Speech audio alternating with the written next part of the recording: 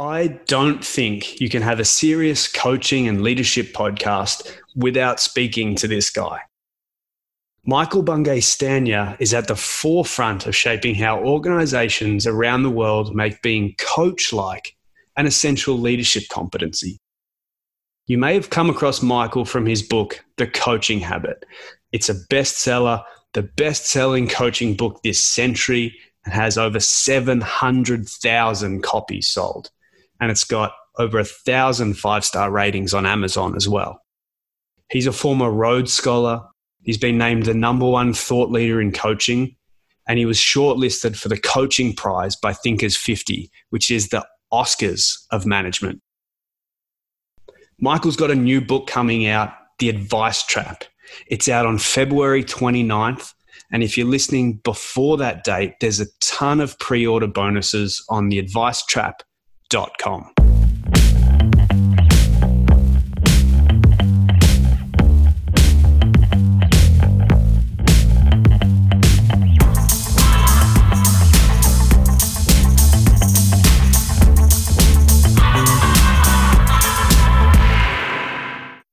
Michael, absolutely delighted to have you on Where Others Won't. It is nice to be here. I may be your first guest who understands what Aussie Rules is. So this is exciting for me and for you. For both of us, yeah. Well, I've been in Toronto for 10 years and we've never been introduced, which is also bizarre. It is. We must have a lot of common friends, I think. Well, when you meet a North American and they find out you're Australian, there's kind of like a decision tree. They kind of they go with like, oh, I love Australia and I've been, and they tell you that story. Or it's, yep, I love Australia, I've never been, I want to go. Or it's, I know another Australian. So somehow in 10 years, we've never had that person go, I know this guy named Michael, you need to meet him. That is hilarious. And that is absolutely true. So there we go. The gods have finally put us together. Let's hope it was worth waiting for. All right. Well, let's do our little meeting now. So I've got to ask you where you're from back home. Sure. I born in Melbourne, but grew up in Canberra. So I'm very much a Canberra boy. Went to primary school there, high school there, did an arts law degree at ANU, but won a scholarship that took me overseas to the UK when I was 24. And, left there intending to come back after a couple of years, but fell in love with a Canadian. So plan A out the window, plan B, follow Marcella. And, in the subsequent close to 30 years now, we've lived in England for a while, in Boston for a while, and in Toronto for about 20 years. So I'm the opposite, born in Canberra, moved to Melbourne, and then similar from there on.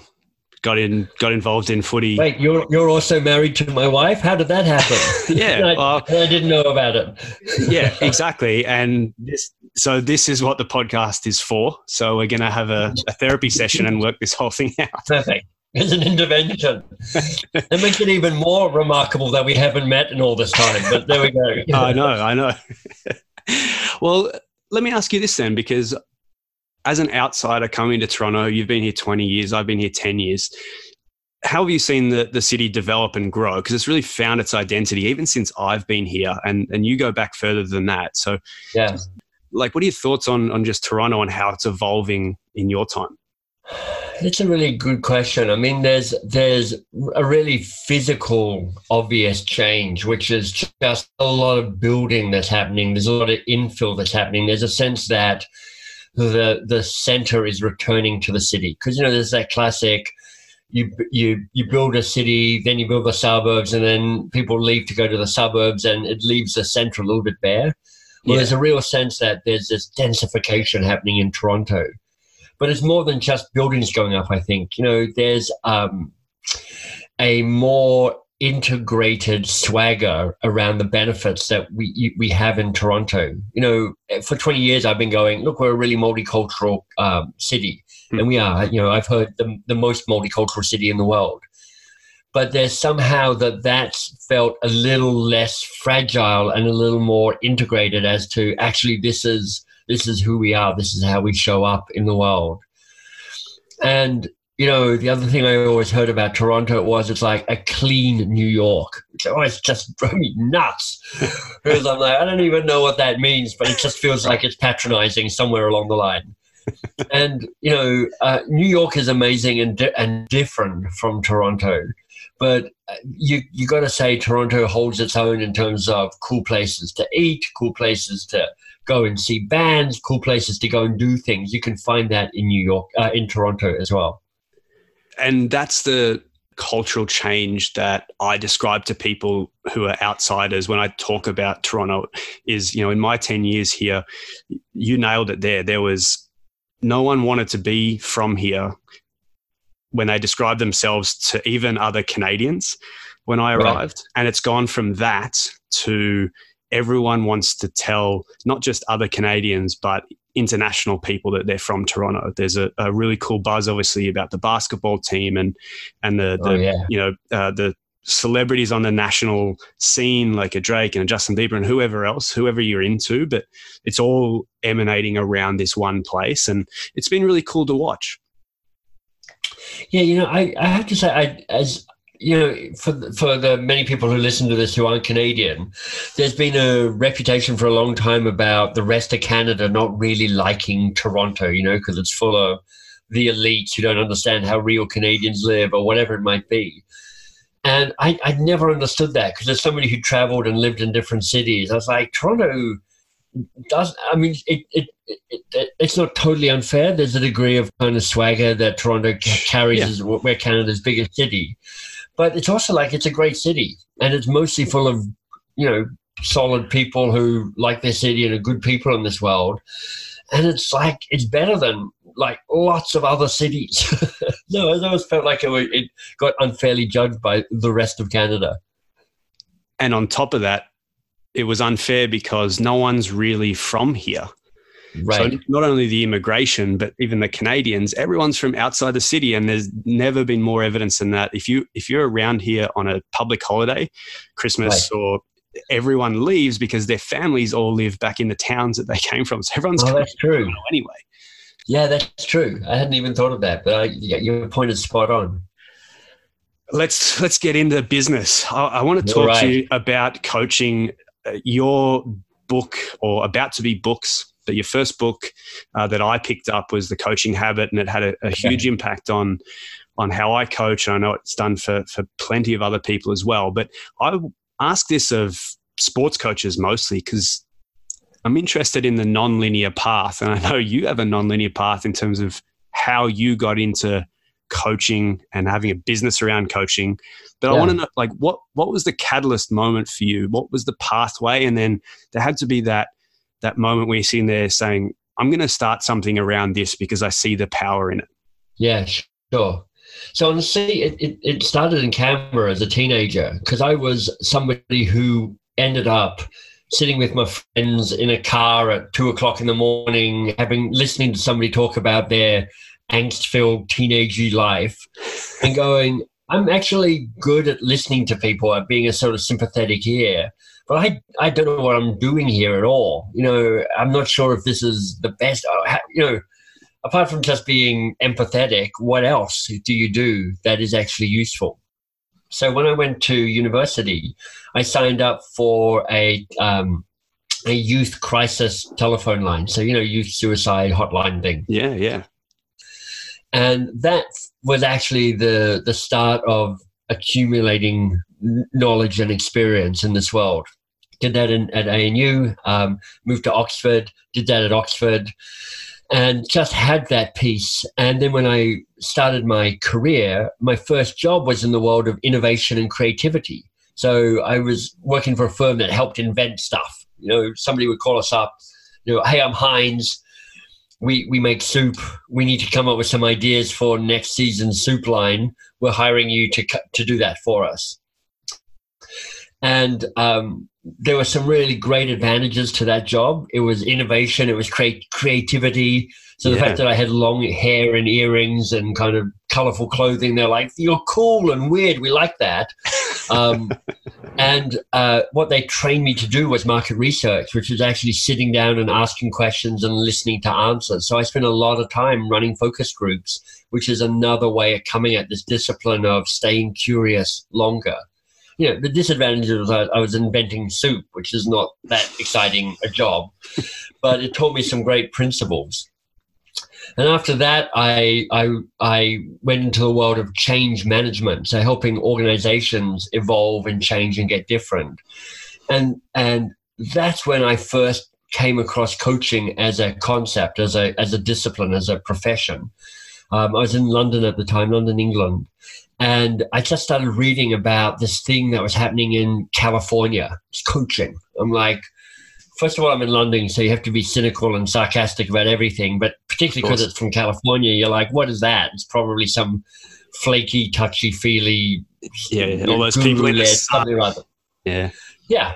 And to be honest, that's not an unfair characterization, but it got me interested. And when with the company I was with, they moved me from London to Boston to set up an office in Boston. I started talking about myself as a coach. I hired my first ever coach so I get the experience of what does it mean to be coached.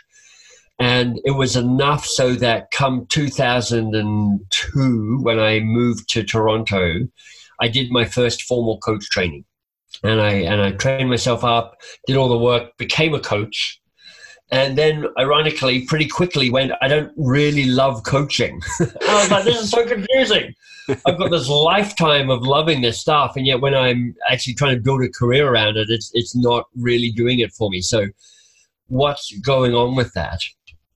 And I realized that more than a coach, I'm a teacher and a performer.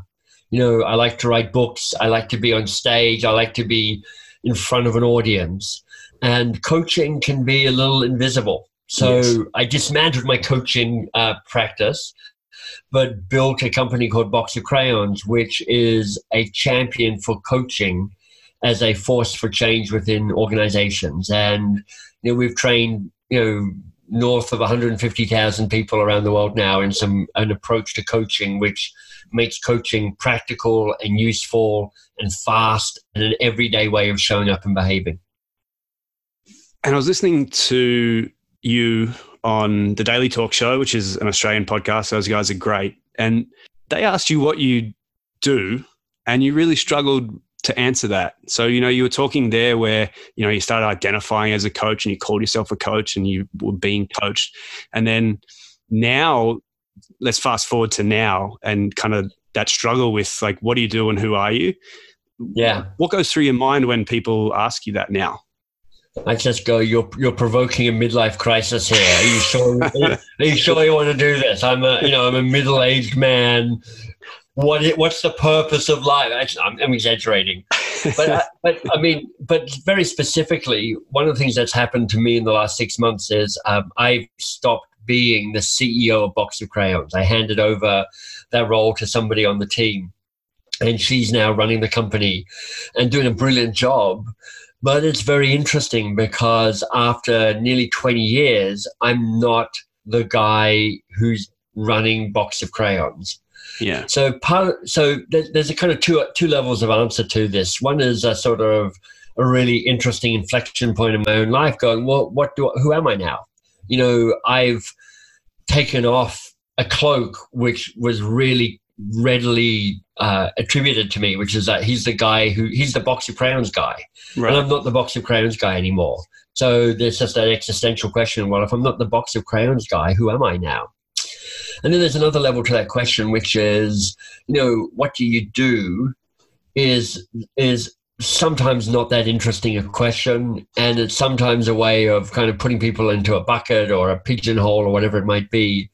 So part of what I then go is, am I trying to define myself by what I do? Or is it just another language about how I can talk about who I am in this world? But, to give it a very fast label at the moment. So I'm the founder of Box of Crayons. I now watch while Shannon runs the company with far more style than I ever could. And I am I'm now a writer and a speaker in the world of kind of with curiosity at the center. I came across this quote the other day, Cody, which is from Nabokov. It says, "Curiosity is the purest form of insubordination." And I love that. That's I don't great. even fully know what it means, but I'm like, that's kind of what I want to build a business around. So why I asked the question in the first place is because I struggle with that question too. And it's not just the fact that most people think Aussie rules is rugby. That is, Yeah. that's certainly part of it. But it's this fact that I am cheeky, and I want to just respond with, I'm a leader. Right. If you were to ask me how I identify myself, it's that. And what that means is that I'm not necessarily the CEO, but I'm willing to put my hand up and play the best role within whatever team I'm in at that time. Yeah. And so that means if someone else is better being in charge and making the ultimate decisions than me, then that's great. And if they want me to do that, and I feel confident that I can actually create an environment for others to be able to thrive, I'll do that too. But again, it doesn't answer the question that people want. Yeah, it's not really the answer there. It's not really the question they're asking. No, they want you to say accountant, and well, who do you work for? And I continue to struggle with that. So I've got two thoughts. The first is you just start making up things. You know, I'm a hot air pilot. You know, I'm a spy. You know, well, as far as the Australian Tax Office is concerned, my name is Wing Commander Cody Royal. So exactly. Exactly. I have a friend who was in the Australian Navy, and he retired when he became Commodore because that was the rank James Bond was, and I was like, hey, that's pretty good. The other way that I've heard people deal with this, I got this from another Toronto guy called Michel Nere. And when he this is more in the context of when you got a business and somebody says, so give me your elevator pitch, which is, you know, generally speaking, a disaster and boring. Yeah. And you don't know whether and somebody's shouting at somebody else who isn't kind of really listening. So Michel taught me this trick. He said, and Cody, I don't know enough about you, but I'll make something up. But he goes, so Cody, you know how in organizations there are some people who always step up to the game and there are other people who step away from what needs to be done? Mm-hmm. And you go, yes, I do, Michael. And I go, yeah. And you know how that the people who step forward and really kind of play the role that's needed of them in their moment are really valued, and the people who kind of opt out and just do their job are less valued. And wouldn't it be great if there were just more people in this world who when I see what needs to be done, that's what I do, rather than wait to be told what to do? And they're like, yeah. And you go, well, that's what I do. I do this myself, and I help others understand what needs to be done and have the courage and focus to step up and do that thing. And what I love about that as a structure, you know, and the basic structure is, hey, you know when, and you know when, and you know when, and wouldn't it be great if? Well, that's what I do, is a way of engaging people in a kind of a dialogue that they're either walking with you as you get to the kind of summary of what you do, or you've lost them at step 2, in which case you can just stop talking because they're not that interested. Yeah, you go, hey, you know when, and they go, no, not really. You're like, okay, fine. I am actually a hot air balloon pilot. Okay, fine. I've got another cold beer in the fridge. I'm going to go over and get that now. Mm-hmm. I love the building of the anticipation there, and it's fascinating that you say that, because my business partner posted on LinkedIn earlier this week talking about superpowers and this idea of, you know, what's your superpower? And I responded with, I'm not actually sure. And he actually responded with essentially what you've just described, the person that can adapt to whatever that situation is. Yeah. And I looked at that and thought, that's not a thing. That's not a superpower. But it was funny that even just that example, and I know it was a made up example, but it is essentially that. And it turns out it is a thing. It totally is a thing. I don't know if you've come across the work of Liz Wiseman, but Liz is fantastic. She's based in Silicon Valley. She's best known for her book Multipliers, but her other book called Rookie Smarts is really great as well. And I've taken a look at the research that's going to be in her next book. And she effectively has done research that's identified who are the people that make most of a difference in an organization, who are most valued by their leaders, and what are the behaviors that they do that make them 3.5 times more valuable than the person who just does their job. And one of them is this ability to kind of see what needs to be done and then have the courage to step up and do it. Liz's new book's probably at least a year away, but it's going to be so good when it comes out.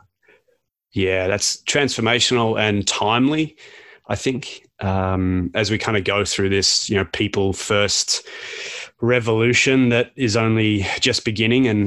And yeah, I'm looking forward to that. Yeah.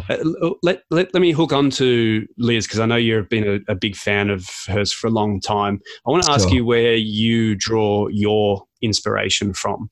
So, for instance, for me, just by the nature of being an Aussie rules coach in Canada and I was interested in different sports. I'd studied American football before I'd even left Australia. And then coming over here, there's no coaching conferences that I can go to. And so I started looking at all these different disciplines and cross-pollinating all those ideas. Love it. And so I've looked at, the communication structures and patterns in stand-up comedy.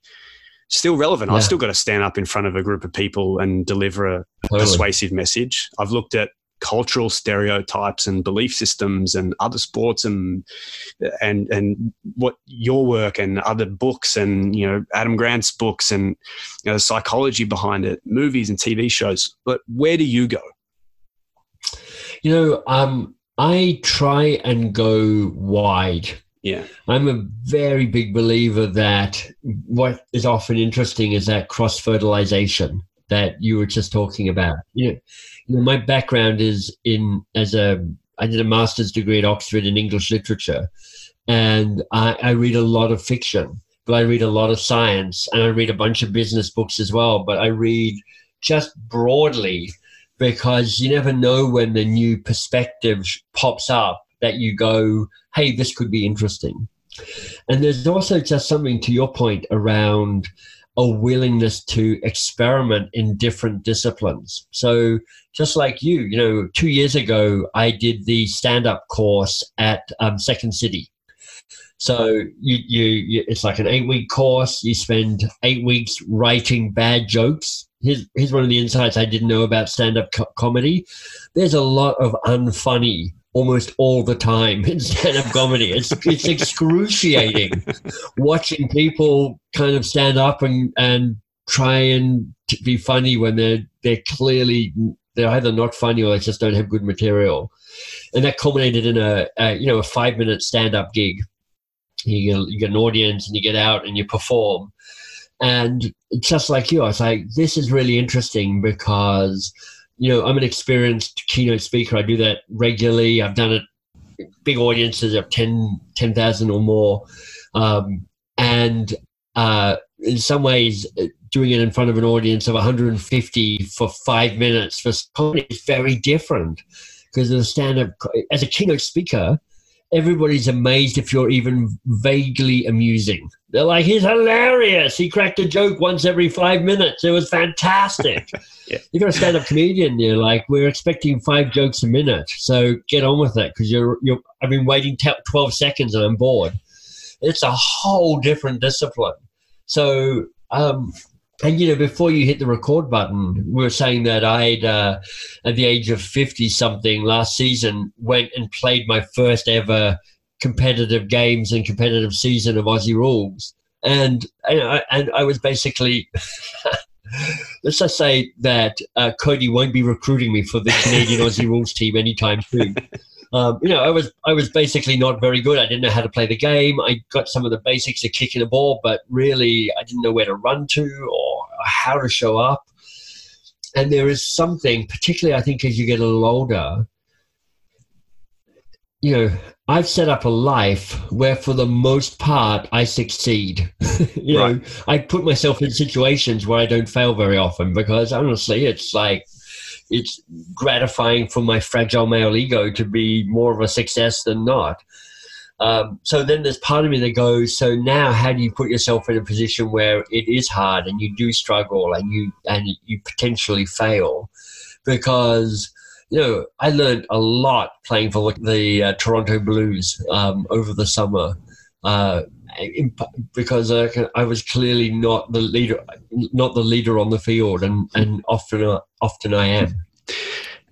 And it's a fascinating sport on its own, but the fact that you can be the 17th and 18th guy and still be on the field and a part of that team is certainly rare in the sports world, let alone the broader sphere of participating in a team. Yeah, we were always understaffed, so I was the 14th person on the team, and that was a problem. That was a problem for all of us. Yeah, which is even harder. Well, one of the things that I've discovered about myself through coaching and leadership, not just studying it and writing about it, but also being a practitioner and trying to build a high-performing team, is that I've realized that the person that I coach the most is myself. Mm-hmm. And this is where, in particular, your work and the prompts that you provide have helped me. So I'd love to hear your thoughts on how you coach yourself. Like, what's your mental skills framework for kind of applying what you tell others to do to yourself? Well, the first thing when you're coaching yourself, or at least this is true for me coaching Michael, is that he is slippery, elusive, annoying, evasive.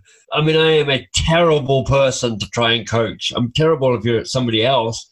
I'm particularly duplicitous if I'm trying to coach myself.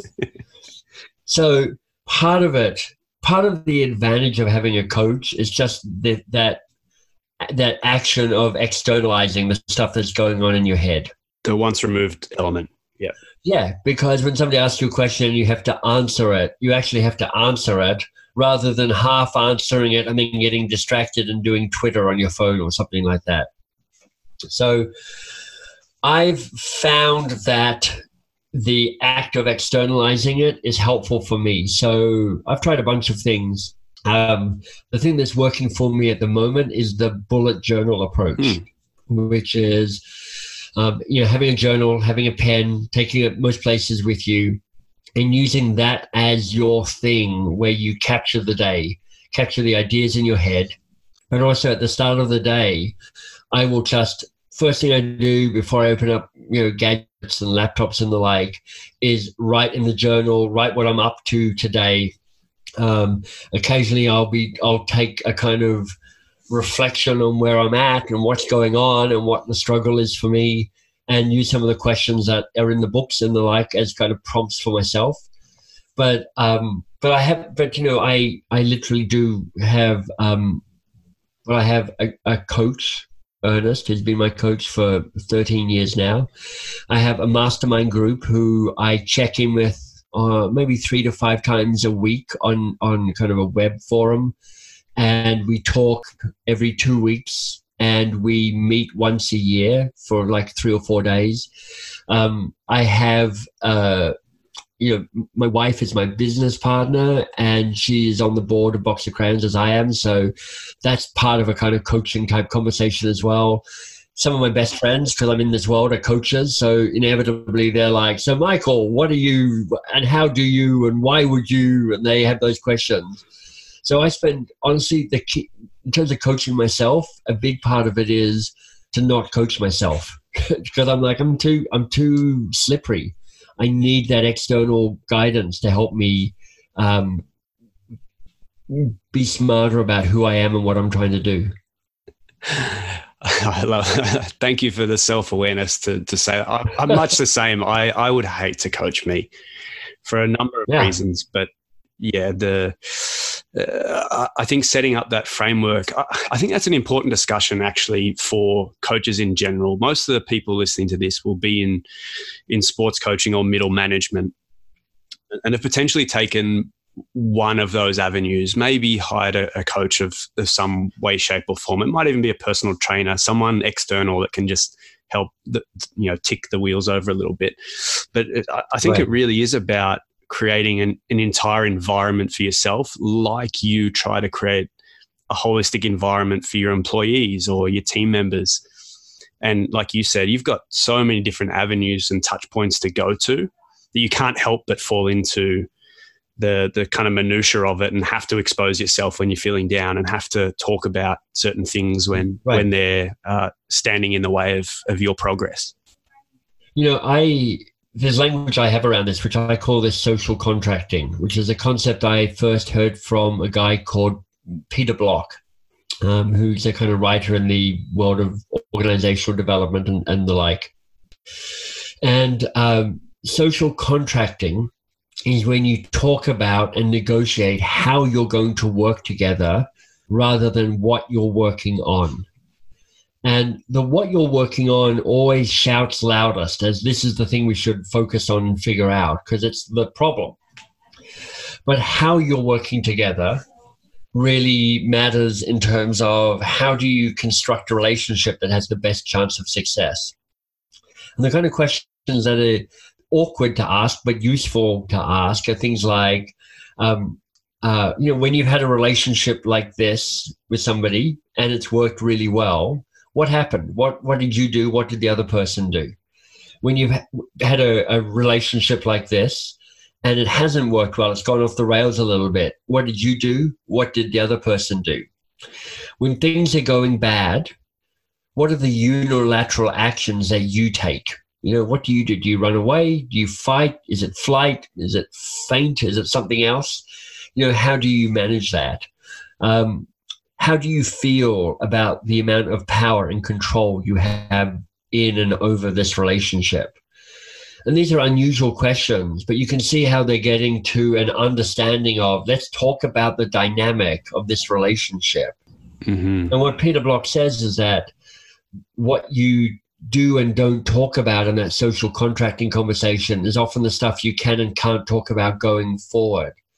So if you're in a commercial relationship and you don't ever quite talk about the money because it's a bit awkward and you don't like talking about money and you don't want to spoil things by telling them how much you cost, then that money thing will always be difficult to talk about and challenging and weird and a bit odd to talk about. So that social contract is a microcosm of the bigger relationship.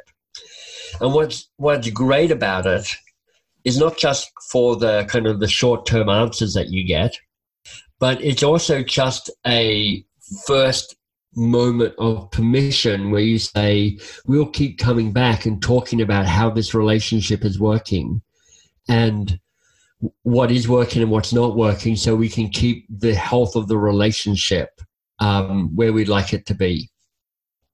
And I'll just add one other thing before I stop monologuing. The other thing that I use with Shannon, who's the CEO of Box of Crayons, and we introduced this because I have a pattern of being overly positive and then kind of skirting around conflict a little bit to try and avoid it. So Shannon and I, at the end of every conversation, ask each other, what needs to be said that hasn't been said? And it's just a doorway that says, oh, here's the thing that I kind of wanted to tell you, but I didn't quite find the way to tell you.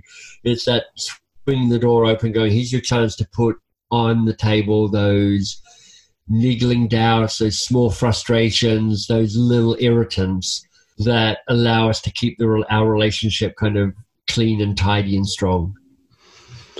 That's fantastic.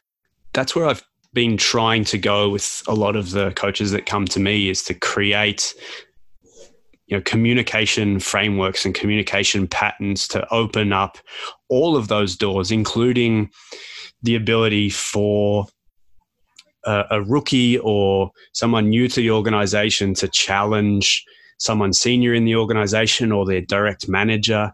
And it can just be it can be an introduction to a sentence, or it can be like a holistic question, like you've just said there, to really cut through, like you said, the stuff that is sitting there and everyone knows it's sitting there, but it never gets said. Right. I mean, it's really useful to have, what social contracting does is it sets up shared understandings about the way into those difficult conversations. You know, in a previous job, we had a kind of a phrase which was, I need to have an off my chest, which meant I need to basically have a bitch and a moan, and your job is to listen and not try and get defensive or complainy or attack me or anything like that. It's just to hear me vent my frustration. That's what I'm doing. Go and get my soapbox. Yeah, exactly. Because I'm like, blah, blah, blah, blah, blah, blah, blah, blah, blah, blah. I feel better now. And by going, I'm going to have it off my chest, you're saying to the other person, it's coming. I might be kind of attacking you, but you've been forewarned. So I'm giving you the best chance for you to show up in the best possible way to hear what's really being said or what I'm trying to say. So everybody wins when you're able to do something like that. Let's get grittier around questions. I want to go deeper into this with you. I know your background, so I know this is your world. And again, the people that tend to follow this show are coaches in team sports across the world, varying levels from professional all the way down to coaching their son or daughter's under 12s. And just the power of those one-on-one coaching and personal development, athlete development questions. I'd love you to kind of teach us how to get to what people are actually saying, because one thing is to ask a question, another is to understand that their response isn't actually what they're saying, and there's a way that you can keep digging without being annoying, keep digging to get to the root cause of their problem. Yeah. I mean, the first thing, and why I love the work that you do, is understanding that sports coaching and coaching in general aren't as different as sometimes people make them out to be. No. Because there's a way that, you know, in the world of like executive coaching or life coaching, there's a way that you're like, you know, try not to tell them what to do, try to ask questions the whole time. And in the world of sports coaching, I think there's an old school approach, which is you only tell them what to do. Your job is to constantly correct, give advice, fine tune, you know, be the wise person who's saying, let me teach you and tell you stuff. And I think both descriptions are wrong. I think if you're a life coach or an executive coach, part of your job is to share stories, share insights, share advice, but stay curious longer. And I think if you're a sports coach, there's a lot of opportunity for you to teach through curiosity and through asking questions to allow them to discover the answer, which is just proven, you know, 9 ways and more to be the better way of helping people learn, rather than being the let me tell you how to do this. I mean, wasn't a couple of years ago, maybe I read an article on the All Blacks going, nobody really tells anybody what to do. They just ask a good question here and there and people figure it out. Right. And I'm like, well, you know, the All Blacks, they're a half decent team. You know, they've got their moments. I'd say so. Yeah. So part of the way I define coaching is very behavioral. And this is the behavior that I'm encouraging everybody listening in to weigh up and see if it would be useful for you. Can you stay curious a little bit longer? Can you rush to action and advice giving a little bit more slowly? Can you stay curious a little bit longer? Can you rush to action and advice giving a little bit more slowly? And what's built into that, Cody, is the understanding that there will be a place for telling them what to do, for giving them the advice. But the longer you can wait to tell them that, the more opportunity you give them to have the insight themselves, to have the learning themselves, to make sure that your advice when it comes is the advice that they need to solve the problem that they actually have. So the way I'm hearing your original question is to say, Michael, how do you help people stay curious a little bit longer?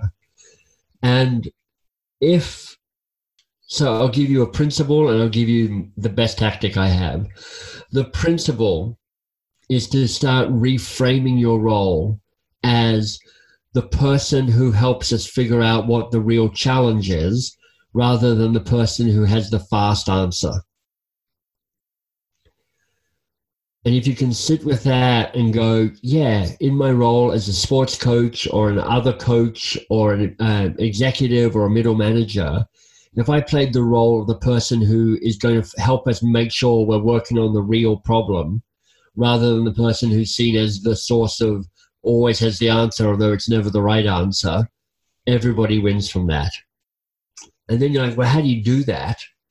Well, I'll give you 2 questions that I think can be really helpful. And these are questions that come from the Coaching Habit book. The first question is the focus question. And the focus question is, what's the real challenge here for you? What's the real challenge here for you? And the way that question is built matters, right? Because you could ask somebody, so what's the challenge here? And that's okay. When you go, what's the real challenge here? It becomes much better because you're saying to them, there's a bunch of things that are at play here. What do we think the real challenge is? Mm-hmm. Now you're making them think, you're making them work, you're making them engage and figure this stuff out. But then when you go, what's the real challenge here for you? You swing the spotlight from the problem to the person who needs to solve the problem.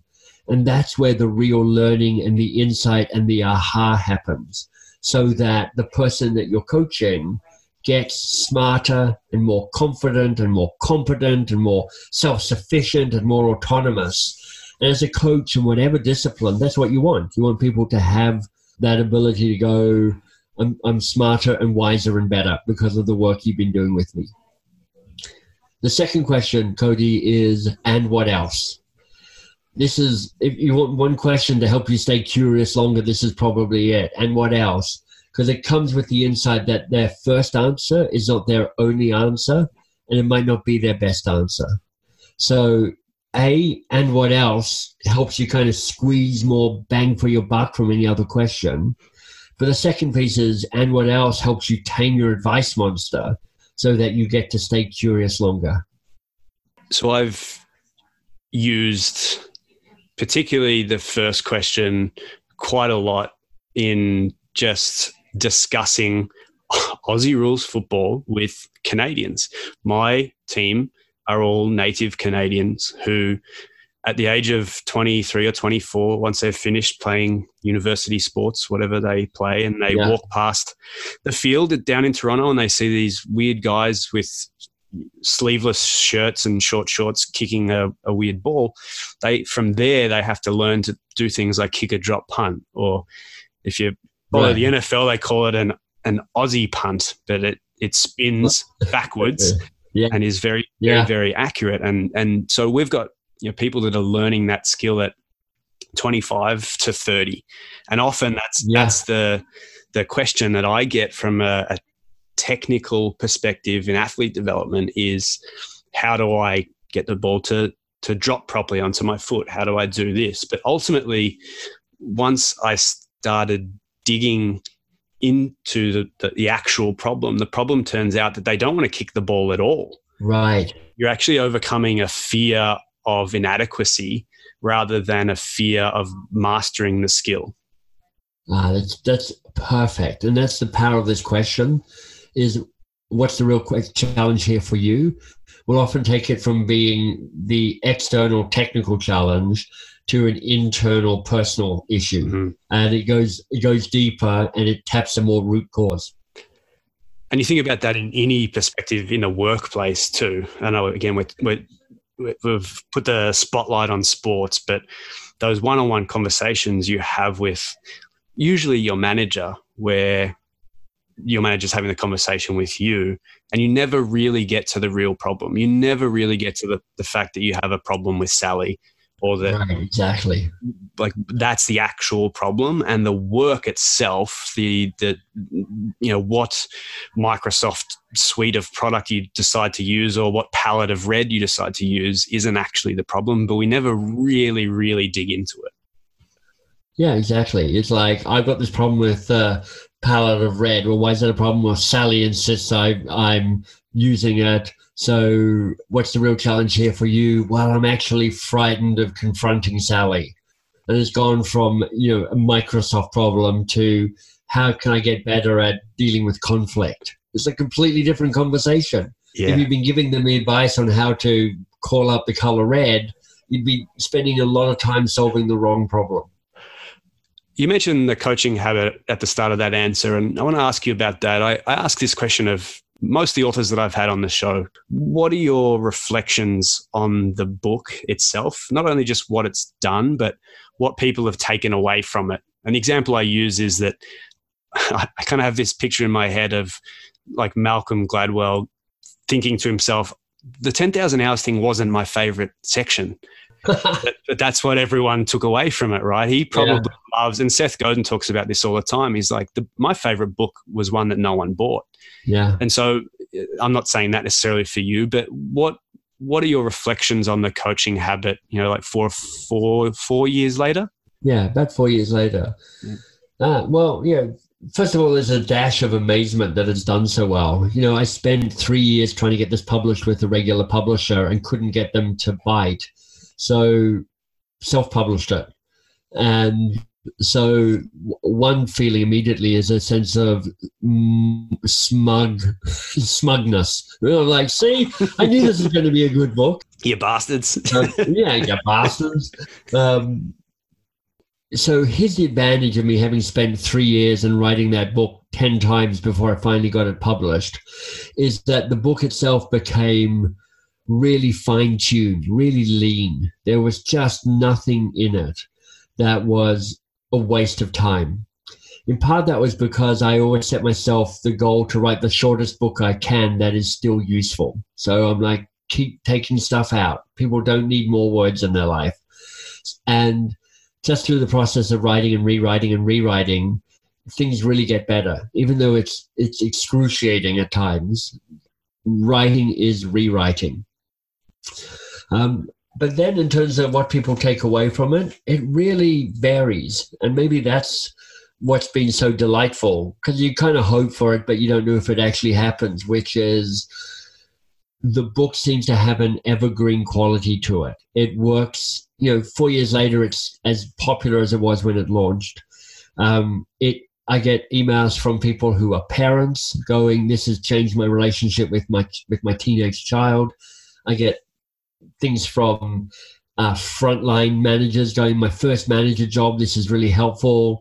I, 2 months ago, interviewed the head of sales for Microsoft on stage in front of 4,000 people about how this coaching has changed his relationship with the entire sales force of Microsoft and is changing the culture at Microsoft. I've had sports coaches have that similar conversation. So I think what's been so delightful is to hear the many different ways that it struck a chord. And to Seth Godin's point, in some ways you write a book and then you put it out in the world and you go, good luck. Oh yeah, totally. I have fun. I hope it works for you. And what people get from it is entirely up to them. And one of my favorite bits from the Advice Trap book, and I just got sent the book yesterday, so I've got my first ever copy and I'm holding it in my hands. And in the first couple of pages, there's a 2-page spread on what people said about the coaching habit. And, I picked a bunch of nice quotes from Amazon. 5 stars, this is absolutely brilliant. 5 stars, this is a refreshing guide.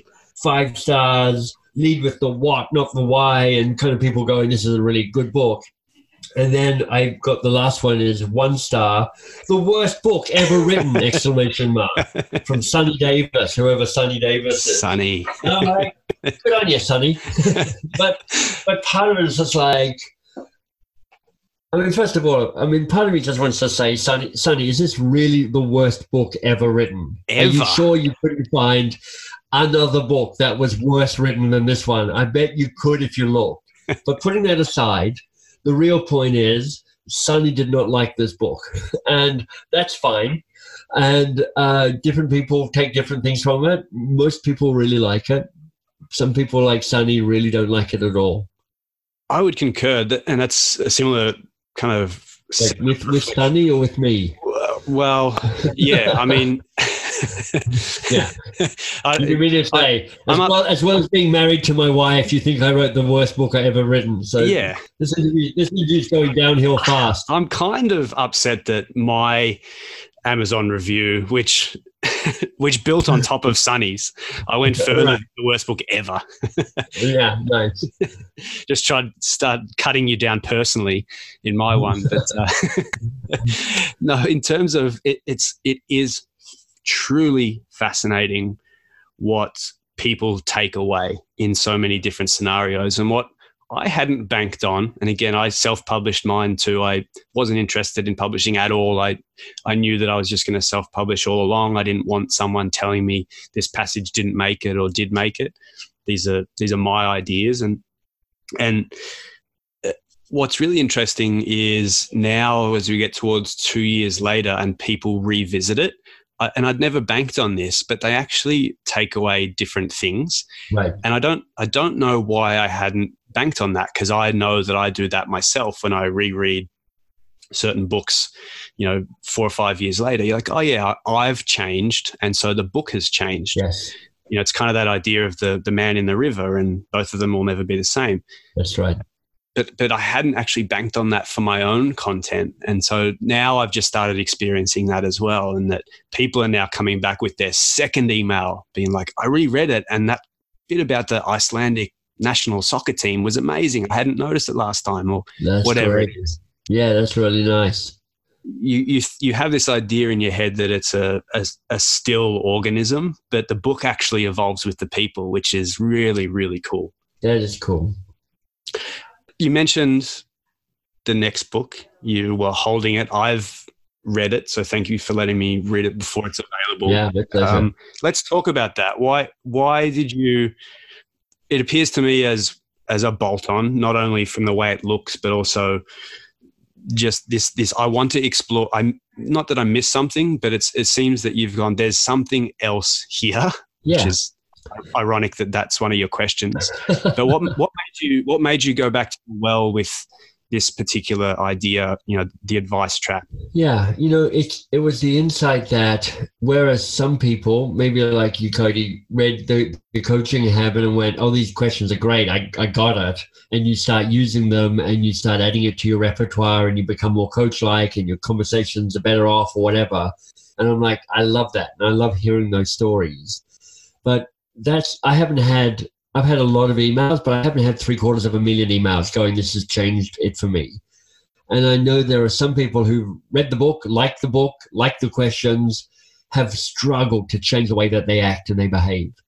So what this book does is it gets deeper into the why do we resist curiosity? Why is advice giving so seductive and so easy to make our default behavior? And so really what I was doing with this book is I'm going to help tackle the deeper dive to going, what is it that keeps us going? Even though I kind of know better, I'm still going to tell them what to do because I just get something from it.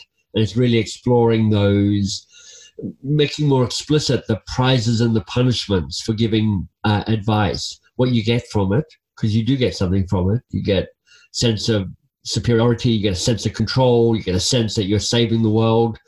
But what's the price that you and others in your organization pay for you being the person with the answer every time? And once you start seeing those choices, the choice to become and stay more curious becomes easier.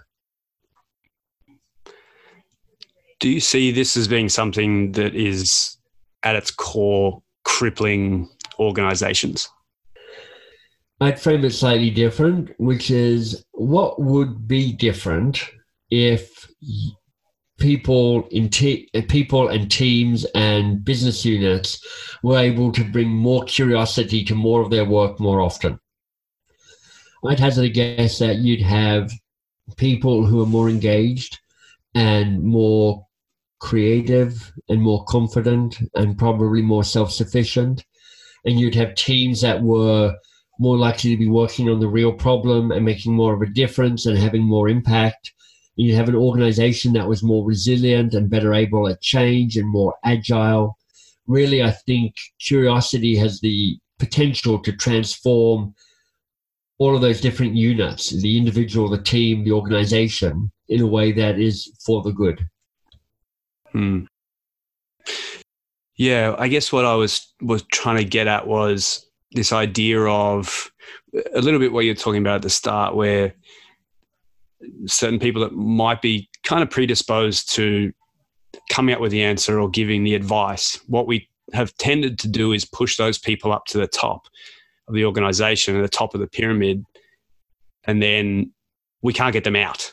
Yeah. So there becomes this, not the cripple the organization, but there becomes this crippling point of we're stuck in that kind of top-down methodology we're trying to move away from an organizational design perspective. Yeah.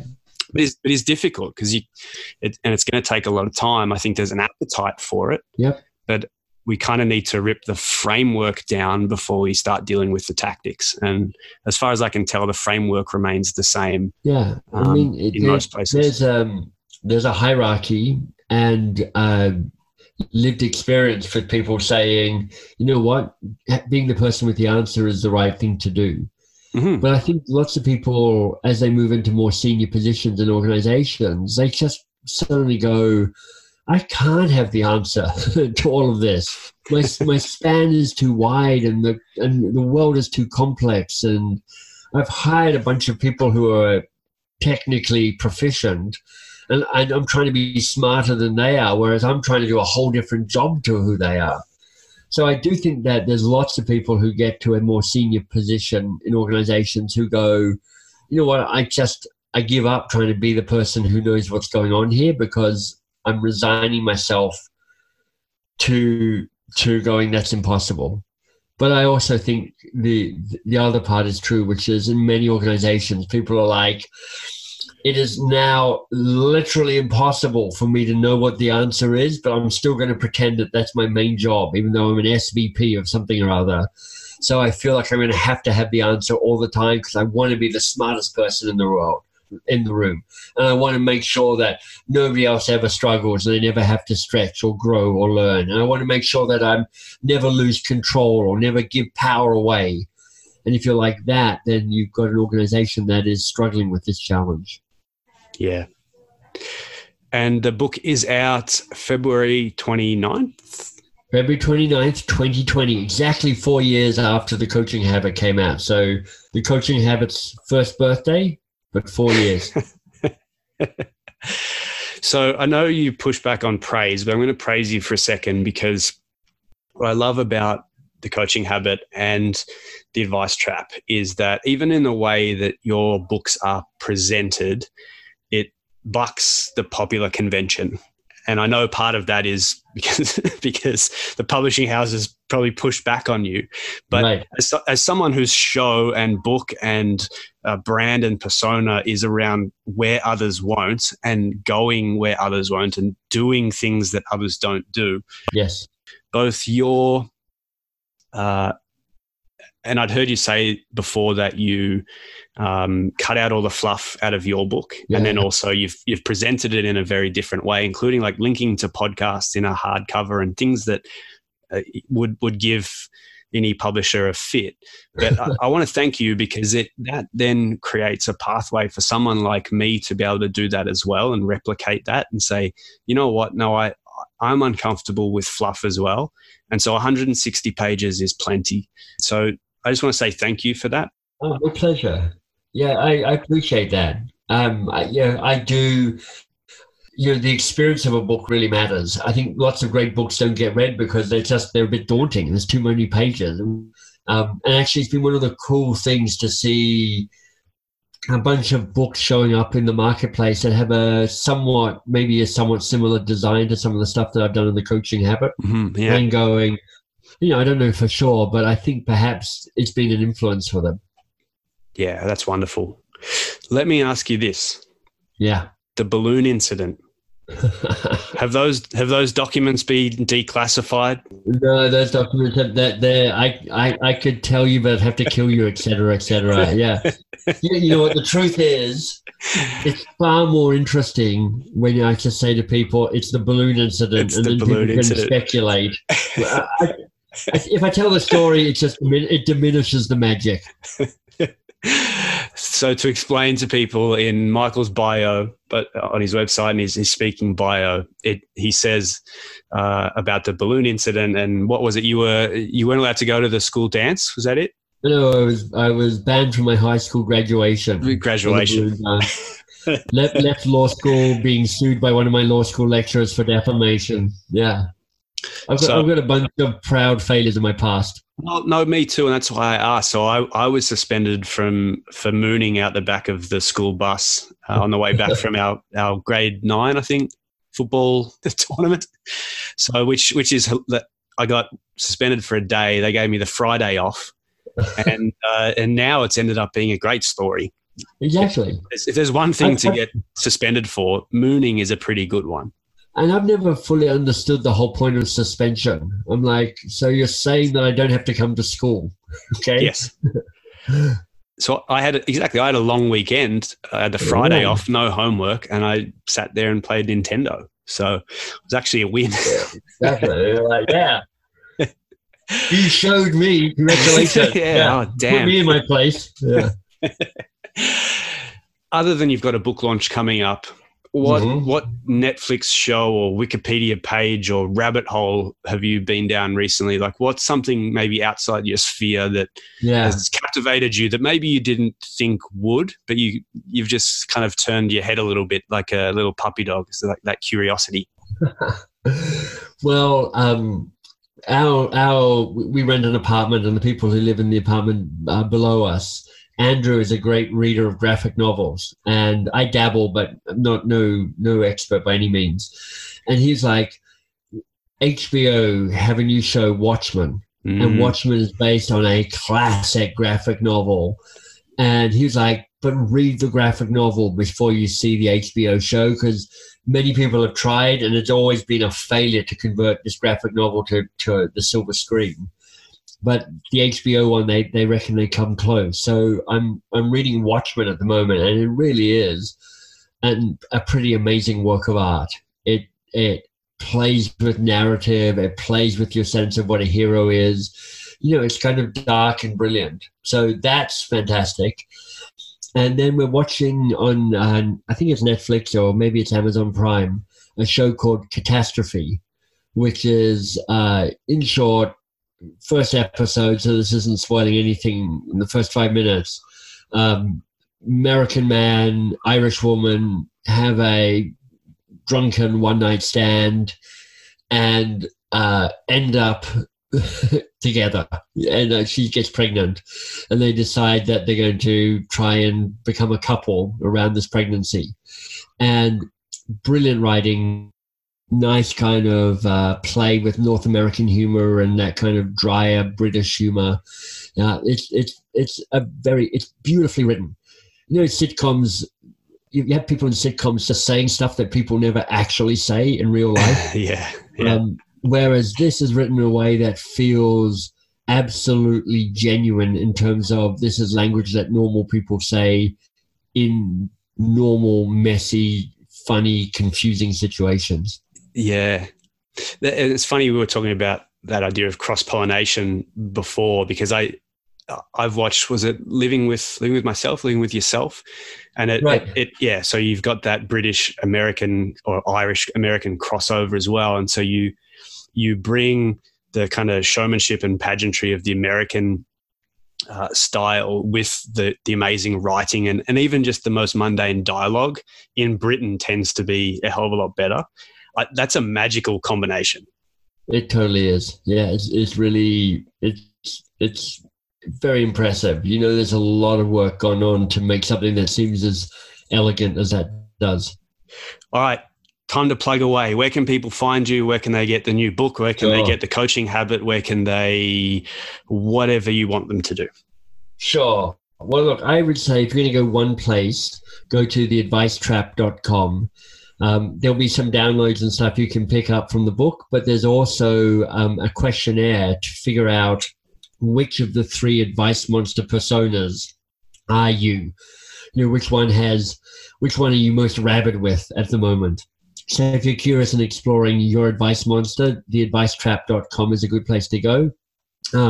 More about me is at mbs.works. And if you happen to be interested in our corporate offer for training on coaching skills, boxofcrayons.com. Wonderful, mate. We're going to go out for a beer and you're going to tell me the balloon incident story off air. That sounds good. Yeah, it's an off-air beer story for sure. Wonderful. Well, let's do that. And good luck with the launch. I know you're going to absolutely kill it. I know the book's doing well pre-sale anyway, but congratulations. Happy book day. And Thank you. Thanks for coming on the show, mate. Yeah, my pleasure. Thanks for having me.